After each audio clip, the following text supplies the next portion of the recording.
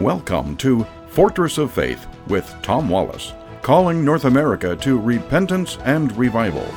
Welcome back once again to the Corner of Truth and Courage. Well, folks, I'm flying solo here in the studio here today. I've given Tyler the week off, given they just had a baby, their second. But he'll be back with us next week after Christmas. But I want to take this week to focus on to Christmas, kind of give fresh eyes to it. If we're not careful, things that are familiar to us become kind of lost in familiarity. We kind of lose the special messages that are here, and we get busy this time of the year. We hear these stories year after year after year, and if we're not careful, we become kind of blinded to it. And so what I want to do today and the rest of this week is to kind of cast fresh eyes on the Christmas story and maybe pull out some things that are neglected. Yesterday we talked about Joseph. Where would the Christmas story be without Joseph? I mean, the manger scene, the nativity scene, and all that, he's always there. He has no speaking part.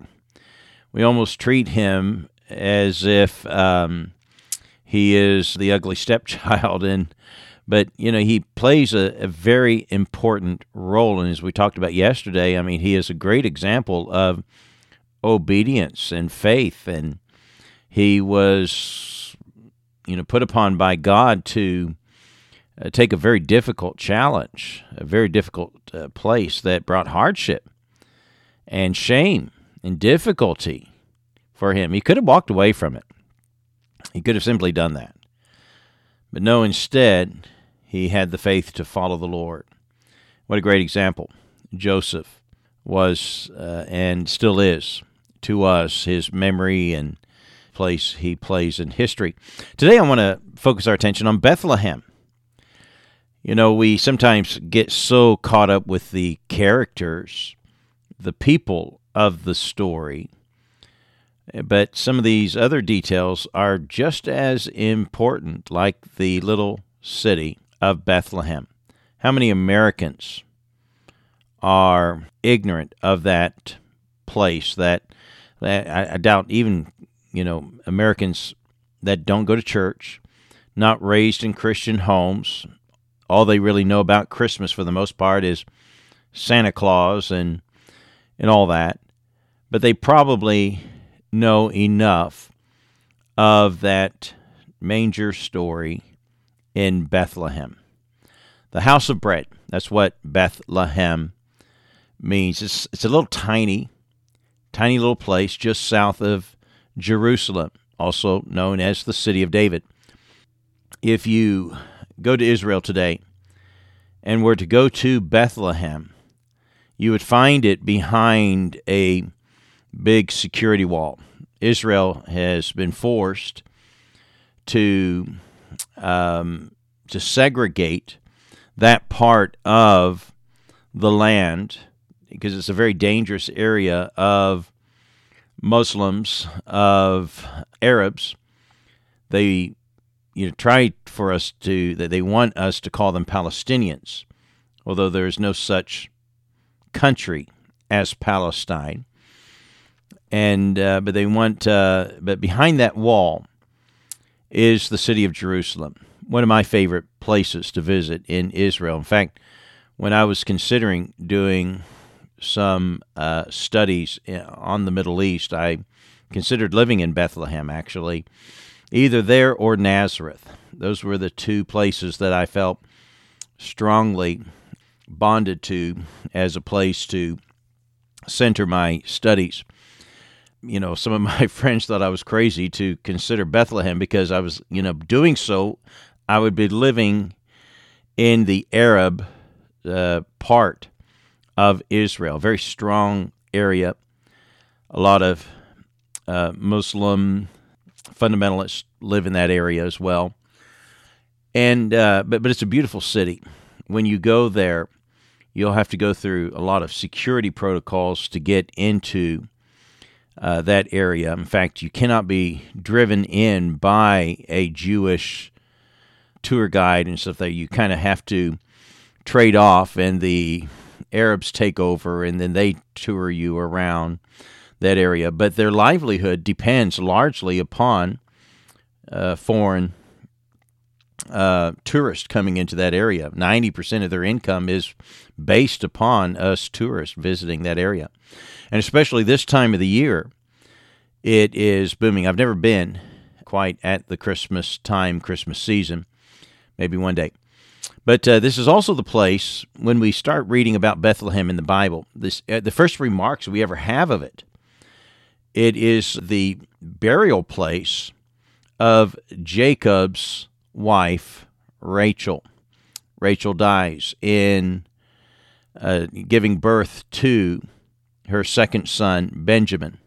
Her other son was Joseph, the one whom we follow in the book of Genesis as he is sold off into slavery and then makes his way into Egypt and all the things that go on there in that story. Well, Rachel dies, giving birth to the younger son, Benjamin. She's buried here in Bethlehem. And as a result of the patriarch's wife being buried there, it has had, for centuries, a very special place for Israel. Then the other time that we read about Bethlehem is when we come to the story of Ruth. Hard times fall upon a family from Bethlehem. A crisis appears and food is now scarce, and a man decides to take his wife, Naomi, and to leave with their sons, and they go into Moab. And there they live, and the sons marry and take wives, but tragedy, they didn't escape tragedy, and all the men die, and the women plan to return. You know the story of Ruth, and Ruth is one of the younger son's wives, and one of the wives, and so she is encouraged by Naomi, go back to your homeland. But Naomi pleads with her in the famous words in Ruth chapter 1, verse 16, and Ruth said, "Entreat me not to leave thee, or to return from following after thee. For whether thou goest, I will go, and whether thou lodgest, I will lodge. Thy people shall be my people, and thy God my God." Oh, what a great passage. But the importance of this is that they return to Bethlehem. Then we find this beautiful picture unfolding of what's known as the kinsman redeemer. Boaz meets Ruth, and they fall in love, and he's not the first in line to declare marriage to her. There's another, and a lot of things transpire there, but it turns out where Boaz and Ruth unite in marriage, and what a great, beautiful love story that unfolds there. But even greater, we see this beautiful picture of the great Redeemer, who also will one day come from Bethlehem years later to redeem his bride, that being the church. And so we see a great picture unfolding there with Bethlehem being a part of this place. And then we find that famous prophecy from Micah, that minor prophet who gave the great prophecy that Bethlehem would be honored.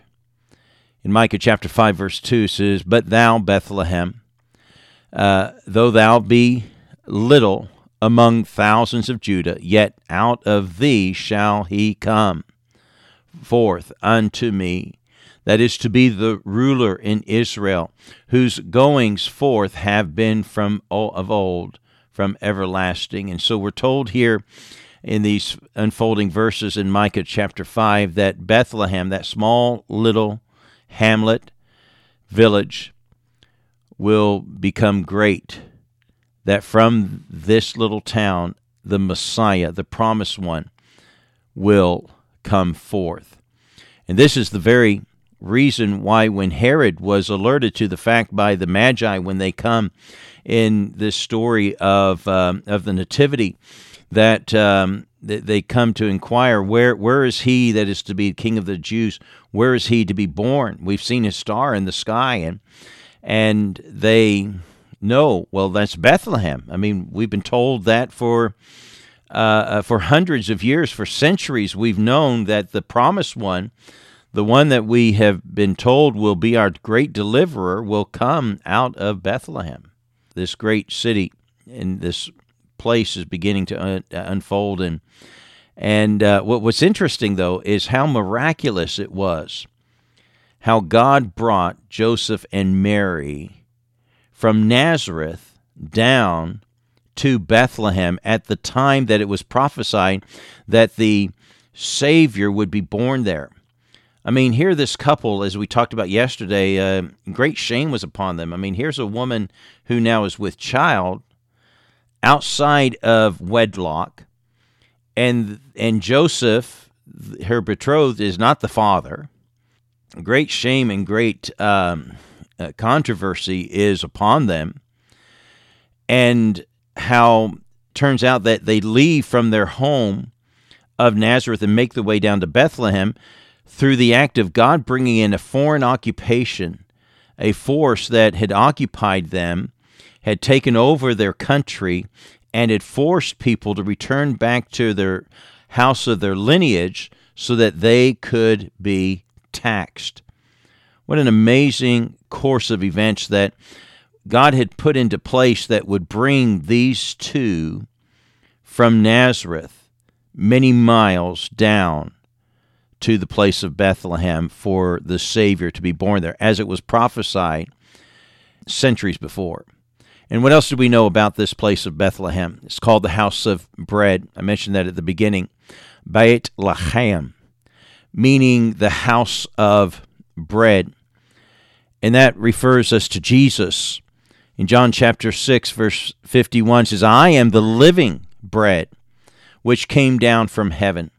And if any man eat of this bread, he shall live forever. And the bread that I will give is my flesh, which I will give for the life of the world. Speaking of his crucifixion, of his body being broken for us, the house of bread. And then finally, the last thing, Bethlehem was the place where the Paschal lambs, the Passover lambs, would be assembled. This is the place of the shepherd's fields. And the best of the best would be assembled there at the time of the Passover, the very same time that Jesus was going to be crucified that week. What would happen by tradition, the high priest on the 10th day of the month of Nisan, he would exit early in the morning and go into Bethlehem and select 4 of the lambs and bring them back into Jerusalem through the Damascus gate. And the crowds of Jerusalem would assemble, and they would bring palm branches, and they would cry out to the lambs that were being brought in, Hosanna to the highest. Blessed is he who comes in the name of the Lord. Blessed is the kingdom of our father David that is coming. Hosanna in the highest. And so when Jesus came through those same gates, the crowds were assembled, and before the high priest came with the Paschal lamb, the true Passover lamb came through, and the people cried out, Hosanna to the highest. Blessed is he who cometh in the name of the Lord. All this brings us to the beautiful city of Bethlehem. What a blessed story, and it's a story of hope and of forgiveness and of redemption. I hope, if you haven't met the Savior, that you would know him this Christmas, and that it would be a very special time for you. That's going to be it for today. Join us again tomorrow at the Corner of Truth and Courage. God bless you.